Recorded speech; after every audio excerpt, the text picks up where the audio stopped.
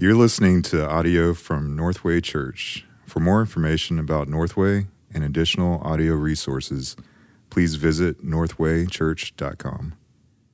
Well, great to see you, Northway Church. It's a joy to be with you this Sunday to finish our series on the book of Jonah. I'm Brady Goodwin. I'm one of the pastors at Northway, and I want to invite you to turn with me to Jonah chapter 4. We'll be looking this evening at Jonah 4, verses 1 through 11. We'll begin by reading this passage. So give you a minute to find it, and we'll read this.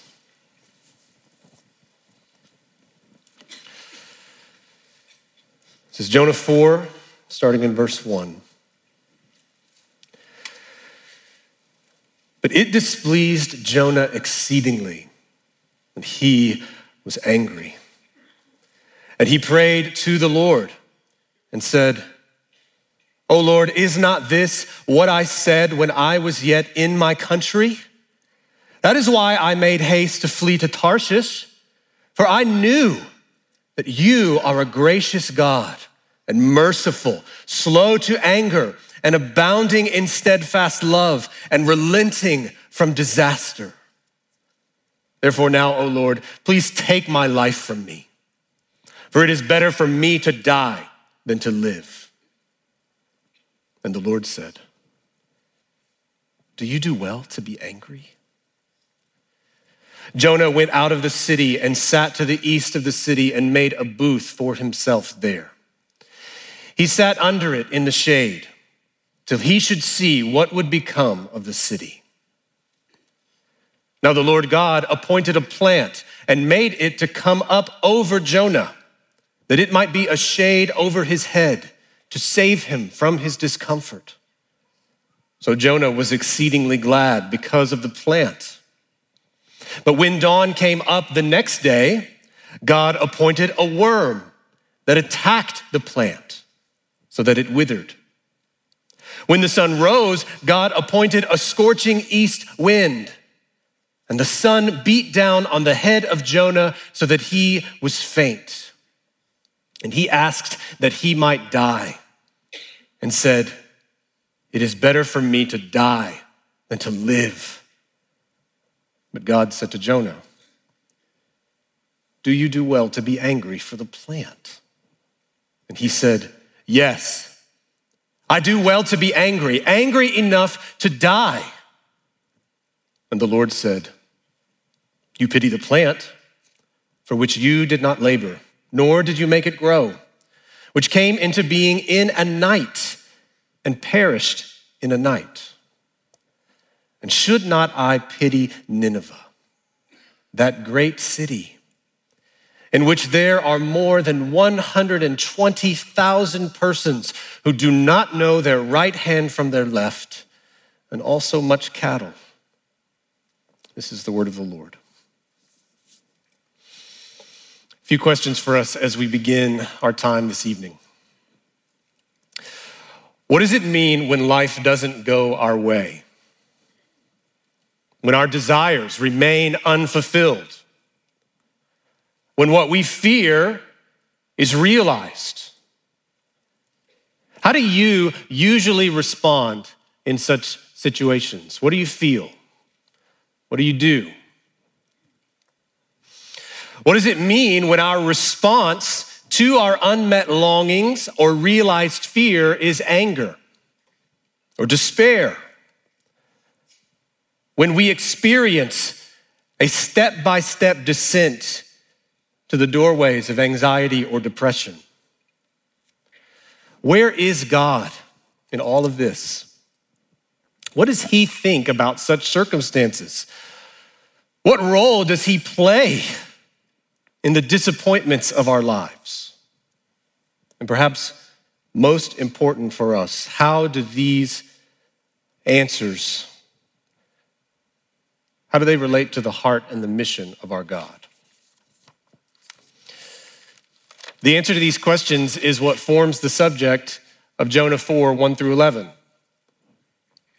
As we look at this text further this evening, we're going to see the following two truths on display. The first is this: a heart distressed at God's work is a heart opposed to God's purposes. A heart distressed at God's work is a heart that's opposed to his purposes. The second is that in Christ, God redeems rebellious hearts, and he restores us to his image, and he reorients us to his mission. So these two truths, this will be the focus of what we do together this evening. So let's jump in. Let's look back with me again at verse 1 as we look at how a heart distressed by God's work is a heart opposed to God's purposes. Verse 1 says this: it displeased Jonah exceedingly, and he was angry. What displeased Jonah? We always want to look at the context, and for that, we go one verse before to Jonah 3, verse 10, and look with me. When God saw what they did, the Ninevites, how they turned from their evil way, God relented of the disaster that he had said he would do to them, and he did not do it. Verse 3:10 and verse 4:1 form a word play in Hebrew. Let me give you the approximation.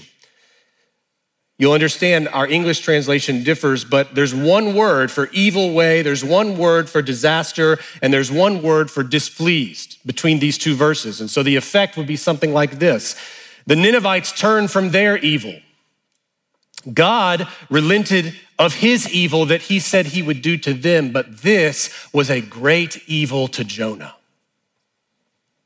It was an evil to him. So let's recap to give us some sense of why this response would be so significant. You remember the beginning of the book of Jonah. God calls out to Jonah, go and tell Nineveh, go call out to them because their evil has come up to me. But because Jonah hated the Ninevites, he resists that call and instead goes 2,500 miles the opposite direction from where he was called to go. He gets swallowed by a fish. He prays for deliverance. God delivers him. And then God calls him again to go to Nineveh. And this time, finally, Jonah goes. And in response, we might think that upon hearing of the Ninevites' repentance, Jonah wouldn't be displeased, but that he would actually be joyful. We would expect him to be pleased. And in fact, this is the way that the Jesus Storybook Bible version of Jonah ends. Jonah was really happy. The Ninevites repented and everything was great. But this isn't how Jonah ends in the scriptures. Jonah's furious. And this ending is so surprising. It defies our expectations for what this story looked like it was going, how it looked like it was going to end up. These things were great evils to Jonah. And he burned. That's another way that the Hebrew describes anger. It's not just a response, but it's this whole personed reality. He burned. And curiously, from this passage, we can construct a biblical definition of anger. We could see anger as this: a whole personed, active response against perceived evil.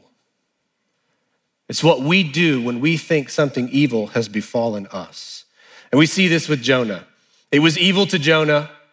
He responded, and it wasn't just a part of him, it was all of him. We've got to ask the question, why was Jonah angry?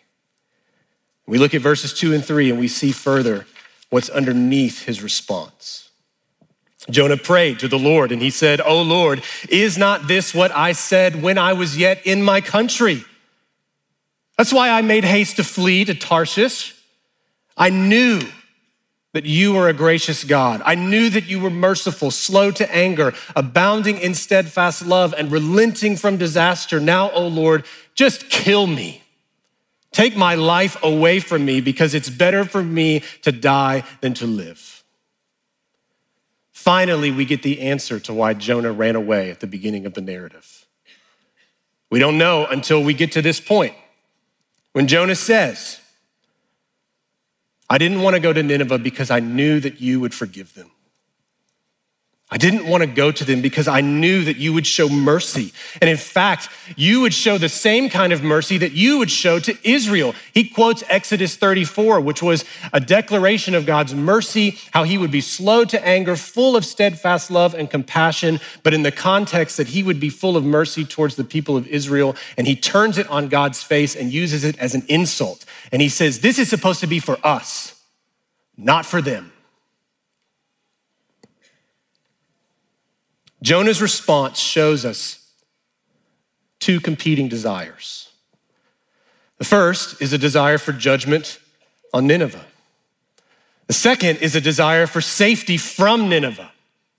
We have to do a little bit of thinking to see how that connects, but let's consider it together. If God were to show judgment on Nineveh, Israel's enemies, this would lead to safety. But if God were to show mercy upon Nineveh, in Jonah's eyes, this would lead to great danger. One commentator put it this way: the same mercy that inspired Jonah's praise when he was saved from the fish is what provokes his complaint when Nineveh was saved. And all because it meant, in his eyes, Israel's doom. But you see, Jonah's desires were backwards. They were disordered. Jonah's desires weren't evil. It wasn't wrong for him to desire judgment against sin. It's not wrong for him to desire mercy and protection and safety, but they were self-focused. They were more about him than they were about the glory of God. They centered on what would result for Jonah's good rather than what would exalt the name of the Lord. This is always one of those things when we come back and think about anger. I'll get asked this question frequently: how do you know if my anger is righteous? And I always say two questions. Does your anger reflect the heart of God? In this instance, it might. Jonah is concerned about judgment over sin. God is concerned about judgment over sin. But the second question is usually more revealing. Is this anger about your protection, your glory, or God's fame and God's glory?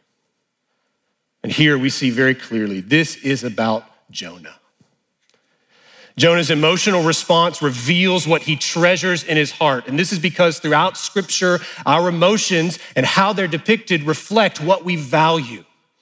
And in this instance, the heart of anger is unmet desire. Jonah wants judgment and he wants protection and safety.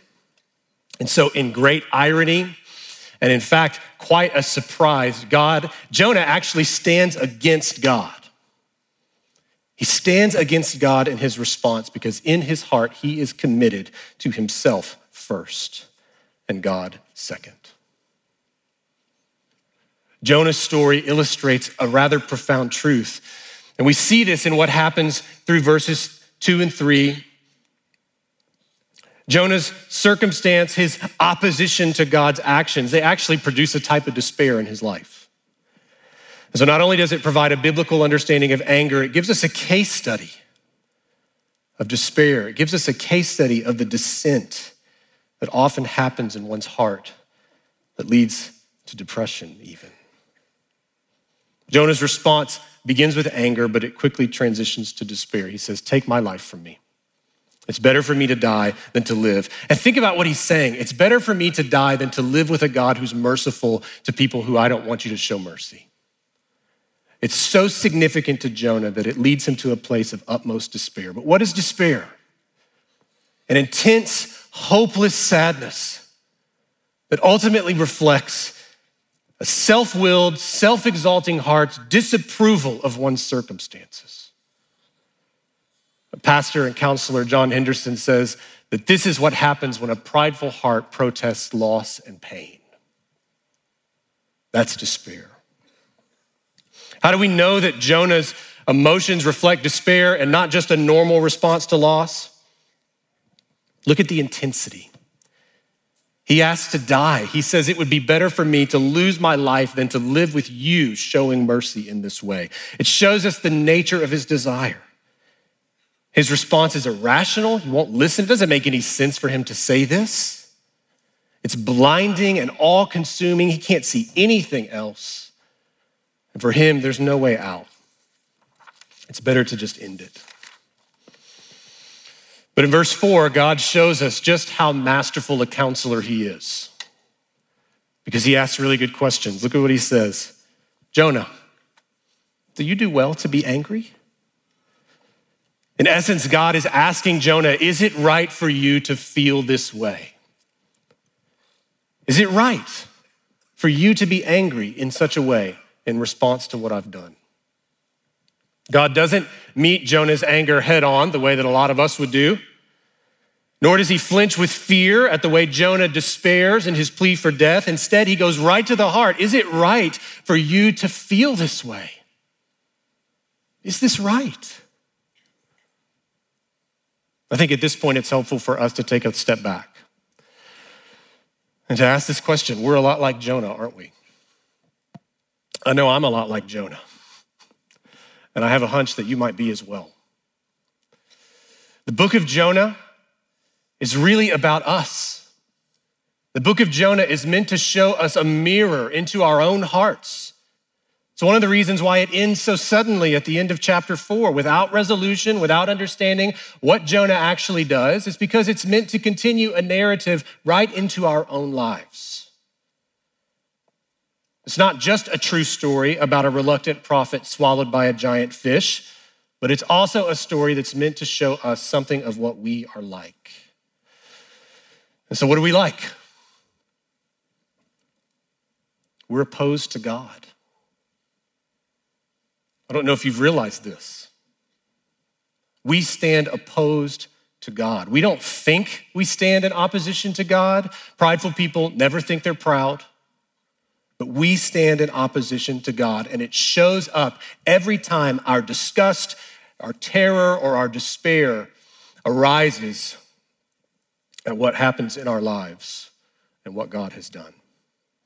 So we can take a very near example. Just like Jonah, sometimes we don't really want other people to experience the mercy of God through Christ.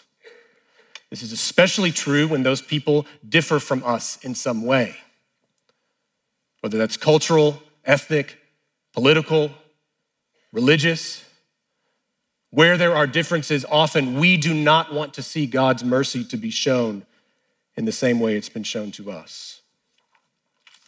But there's a lot of other ways that we can understand our opposition to God. Maybe you got an email from your boss on Friday, said, hey, I want to catch a few minutes with you on Monday, period, end of message.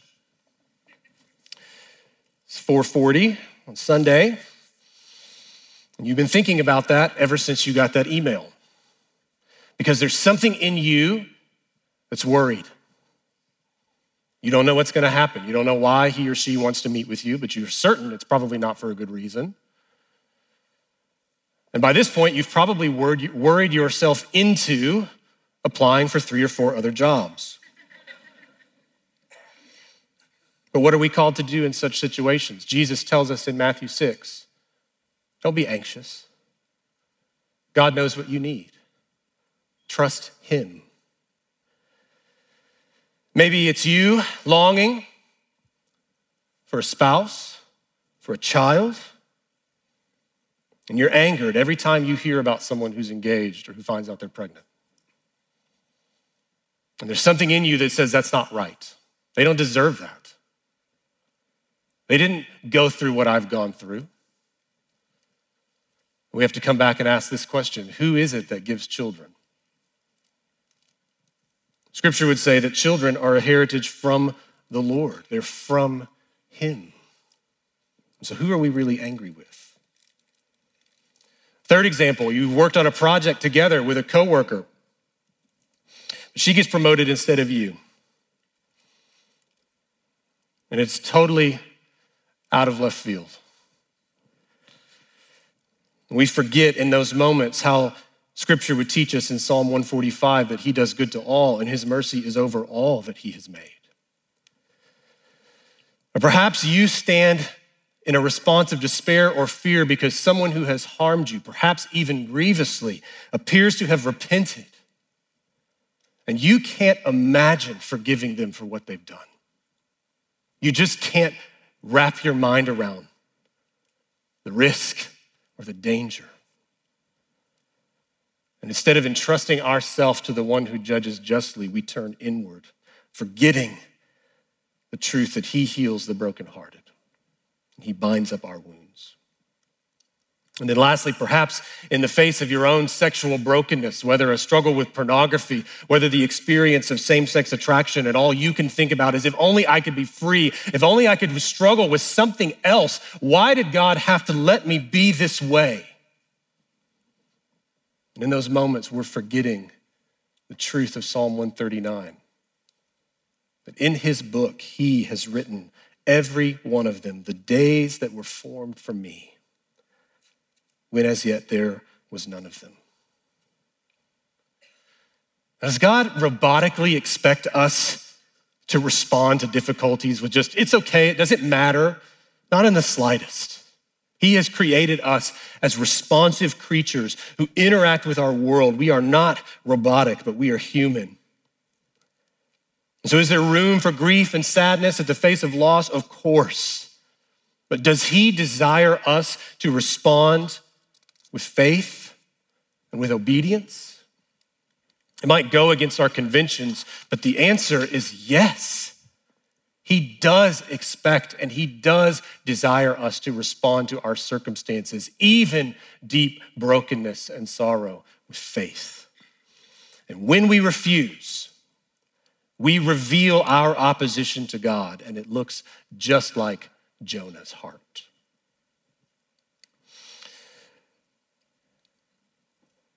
You guys that know me know that I love David Powlison, so it's no surprise that I would quote David Powlison.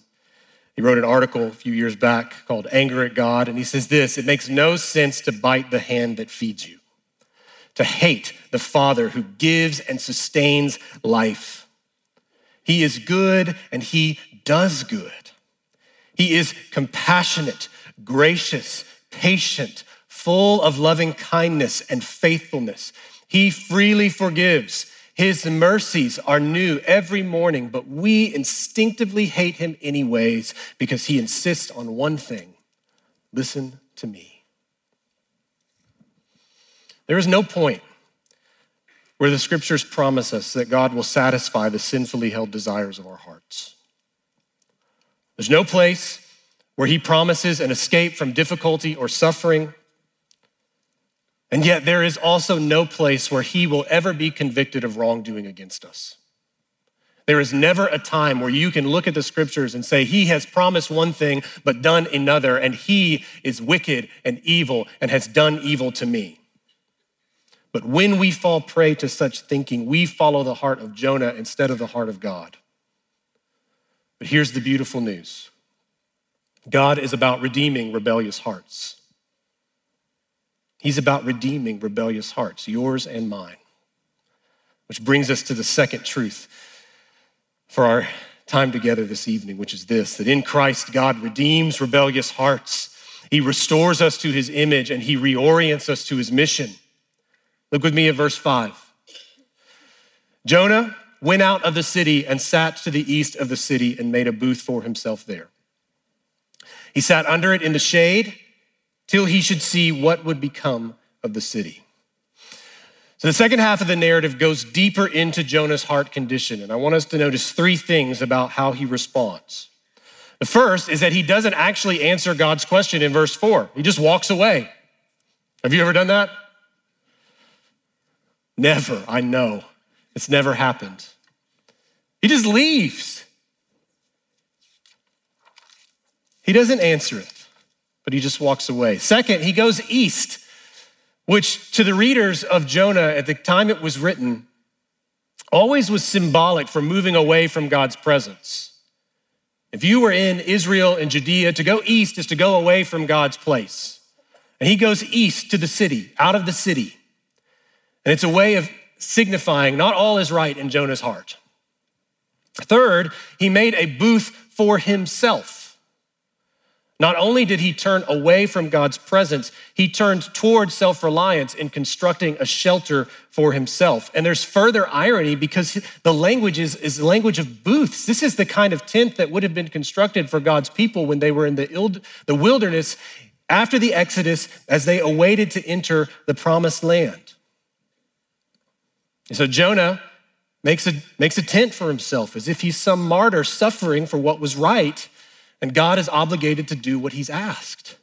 It's a total pity party. Jonah still thinks God might change his mind, which demonstrates just how deep this self-willed streak runs in his heart. We don't see it necessarily, but what's happening is he's wading deeper and deeper into a pool of anger and resentment and bitterness. But look at what God does. 3 things that he does in response to Jonah. The first is that he shows mercy that overwhelms Jonah's idolatry. Verse 6, the Lord God appointed a plant and made it come up over Jonah that it might be a shade over his head to save him from his discomfort. So Jonah was exceedingly glad because of the plant. Just like with the fish, God appoints a plant for Jonah. It shows us a couple of things. One, this must have been a pretty meager tent if a plant would have been better. But I also want you to see how even though Jonah sought to rely on himself, God still cared for him. He still showed mercy. And either way, whatever happened, Jonah loved this plant. He just loved it. And it must have been, I took a little bit of research to try to figure out what kind of plant this was, and it really isn't super impressive. It's the kind of plant that can grow into a small tree, but is mostly a shrub. But Jonah loved it. We know that he loved it because the text says he was exceedingly happy. And it's the same kind of language that's used to describe his exceeding displeasure at Nineveh's repentance and God's mercy. Just as he was exceedingly angry, revealing the sinful nature of his desires, there's a little clue in the language that maybe his joy is not so rightly placed. His desires are still self-centered, but he was satisfied. And in fact, he was overjoyed. And so he slept easy because he believed that God finally showed concern for him through the plant. Now, some of us can relate. We've experienced what you might call the dew of blessing. We've had something really good happen to us, that new house, that new apartment, that new job, that new relationship, some new circumstance that has filled our hearts with such happiness that we feel like we're floating off the ground. And it's not to say that there isn't something good and to be celebrated about such circumstances, but there's a little bit of a warning here. That those things are not meant to help, they're not meant to take our vision away from the love and grace of God. There's a kind of subtle deception that can occur in such situations, which is namely the belief that God is for our temporal happiness chiefly of all, and that such circumstances either confirm or contrast his favor in our lives. But there's a lot of times, like with Jonah, that God shows us what we really want. He gives us what we really want because he wants to show us what we truly need. The second thing I want us to see is how God's discipline confronts Jonah's pride. Look at verse 7. When dawn came up the next day, God appointed a worm that attacked the plant so that it withered. When the sun rose, God appointed a scorching east wind, and the sun beat down on the head of Jonah so that he was faint, and he asked that he might die and said, "It is better for me to die than to live." God appoints the worm just like he appoints the plant. He's sovereign here as well. He sends the worm in judgment. He uses military language. The worm attacks the plant. It's purposeful, but it's really attacking Jonah's love of comfort. He also appoints a scorching east wind, which is probably the kind of wind that just cuts right to the core of whatever strength Jonah had. It was hot. As the day went on, the sun rose, started to beat down upon him.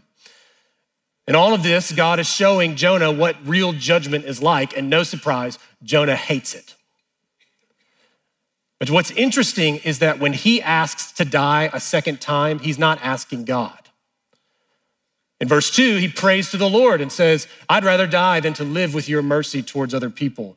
But in this passage here, it actually says something to the effect of, he turned to his soul and said, "Let me die." He's gone inward and inward and inward.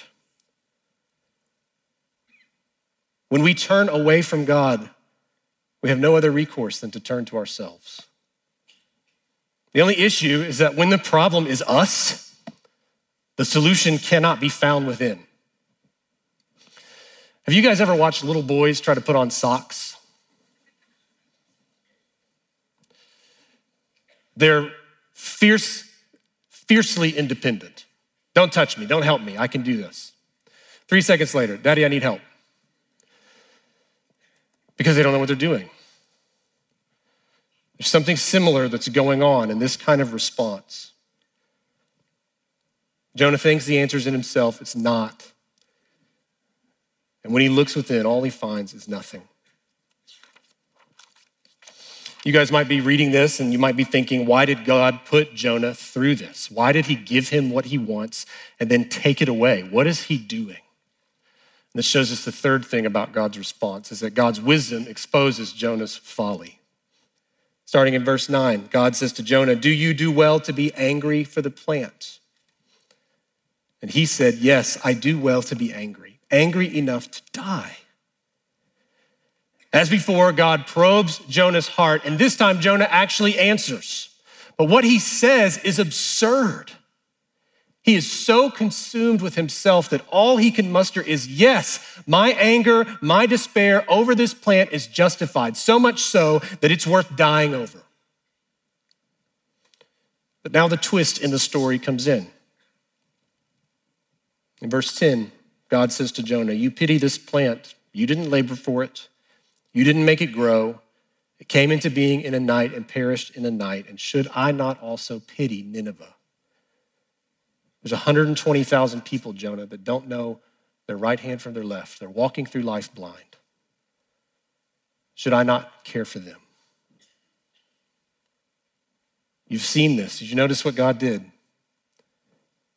He exposes Jonah's self-centeredness. He says, don't you see, Jonah, you care more about this plant, but these people are worth far more. Your desires, they're misguided, but they're actually really small. They're really thin. They're really shallow in compared to what I'm doing. If you could see the fullness of my love, you wouldn't feel this way. You'd understand why I've done what I've done. And what's most interesting, as I mentioned before, is that this book does not record Jonah's response. And that's the point. This book is for us. This book's not just to tell a historical account only, but it's for us. It's for us to read ourselves into this narrative. We have to consider where we fit into this story. We've given the tagline to this sermon series, God as he is, us as we are. And part of the reason for that is that we have to learn to see ourselves in the story of Jonah because the story of Jonah is about us. Not only do we oppose God in our lives, but our opposition to him blinds us. It blinds us from seeing his purposes. And if you don't believe you struggle with opposition to God, are you really ready to say that you have never had a Jonah moment? That you have never struggled with intense anger over something that you felt was worth fighting for, but was really about you? You've never seethed with judgment when someone that you believe needed correction or accountability or discipline seemed to escape the consequences of their actions. You've never despaired at the thought of losing something that you loved so dearly that you'd rather be dead than to go without it. These are the kinds of things that blind us. They turn the focus back on us and away from what God is doing in the world. And what is God doing in the world? He's bringing redemption. He's bringing restoration. What keeps us from joining him on this mission? It's our blindness, our self-centeredness, our sin. What's the only thing that can actually bring hope, restoration, change, to reorient us to God's mission? We have to be able to see and believe in the greater Jonah who has come for us. There's an episode in the book of Matthew, chapter 12. Pharisees and scribes are talking to Jesus, and they say to him, "Teacher, we wish to see a sign from you." But he answered them, "An evil and adulterous generation seeks for a sign, but no sign will be given to it except the sign of the prophet Jonah. For just as Jonah was 3 days and 3 nights in the belly of the great fish, so will the Son of Man be 3 days and 3 nights in the heart of the earth. The men of Nineveh will rise up at the judgment with this generation and condemn it, for they repented at the preaching of Jonah, and behold, something greater than Jonah is here." Remember the point that we mentioned a moment ago. In Christ, God redeems rebellious hearts. He restores us to his image, and he reorients us to his mission. What does this mean? First, redemption. Jesus did what Jonah couldn't and wouldn't, which was to actually fulfill God's calling with faith. Rather than a fish, Jesus descended into the grave. But like Jonah, only to be spit out 3 days later because death was unable to hold him. Jesus perfectly fulfills the word given to Israel in Isaiah 49:6, that I will make you as a light to the nations, that my salvation may reach the ends of the earth. This is what it means that in Christ God redeems rebellious hearts, is that he saves them. And that through Jesus, he does what Jonah couldn't do and what we can't do, which is to save ourselves. Second, restoration. In Colossians 1, Jesus is spoken of as the one who has delivered us from the domain of darkness and has transferred us into the kingdom of the Father's beloved Son.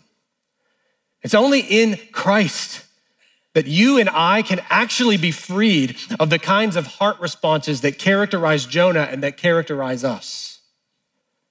That opposition, that anger, that despair, it is pointing to something significant. Those responses show us what we value as important, and what we need is to see that there is a greater treasure, a greater hope that actually will satisfy us in the ways that none of those things ever could. This is what it means that Jesus brings restoration. But third, Jesus reorients us. He reorients us to his mission. What happens when we are focused on the things that we don't have? We're not paying attention to what God is doing in the world. And for Jesus to redeem us and to restore us also means that he reorients us. He lifts our eyes from our own problems and difficulties, but what's amazing is that he cares about those things as well. But he lifts our eyes and he places them on something of even more significance, which is his mission to bring salvation. It's his purposes in the world to see men and women become disciples of Jesus Christ, that they would come to know him and be instructed in him. This all, as an aside, this actually helps to answer the questions that we asked at the beginning. In response to the disappointment and difficulties that we face in our lives, we actually learn to look to the one who has addressed the most fundamental problems so that we can learn to trust him by faith in the smaller ones. And as a result, we start to learn to steward our struggles for his greater purposes. This last month has been obviously one of the most unusual periods of time in the life of our church. I've been a part of this church for close to 10 years, and I cannot say that I was expecting for a tornado to happen. I mean, we expect tornadoes to happen, right? Texas and all. But we don't expect it to touch our lives. And there can be a part of us that responds in a way that says, why is this happening? And it can lead us to become so focused on the things that we have lost that we fail to see how God is at work in the midst of it. And to encourage you, brothers and sisters, I have seen God at work in immense ways in the last month. But it's just a caution that if you're like me, one of the things that can happen is we become focused on what's right ahead of us. And we need that reminder to look up, to see what God is doing, to see the work of Christ, and to join him in his mission. And so what's Jonah 4, 1 through 11 about? Opposition in our hearts to God is opposition to God's purposes. But Jesus brings redemption. Let's pray. Our Father, we thank you. We thank you that by your grace and mercy in our own lives, you have brought us from death to life through the person and work of Jesus Christ. We pray that you would help us to have hearts of faith that are aligned with your purposes and with your mission. When we struggle with opposition in our hearts to you, would you forgive us? Would you help us to see our circumstances as opportunities to trust you? As your word would say in Psalm 77, that in those moments we can look to you and believe that you led your people through the waters, but your footprints were unseen, that even when we can't see what you're doing, we can trust you.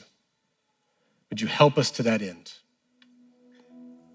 Empower us by the Holy Spirit to repent of our selfishness so that we might embrace the beauty of the greater Jonah, Jesus Christ.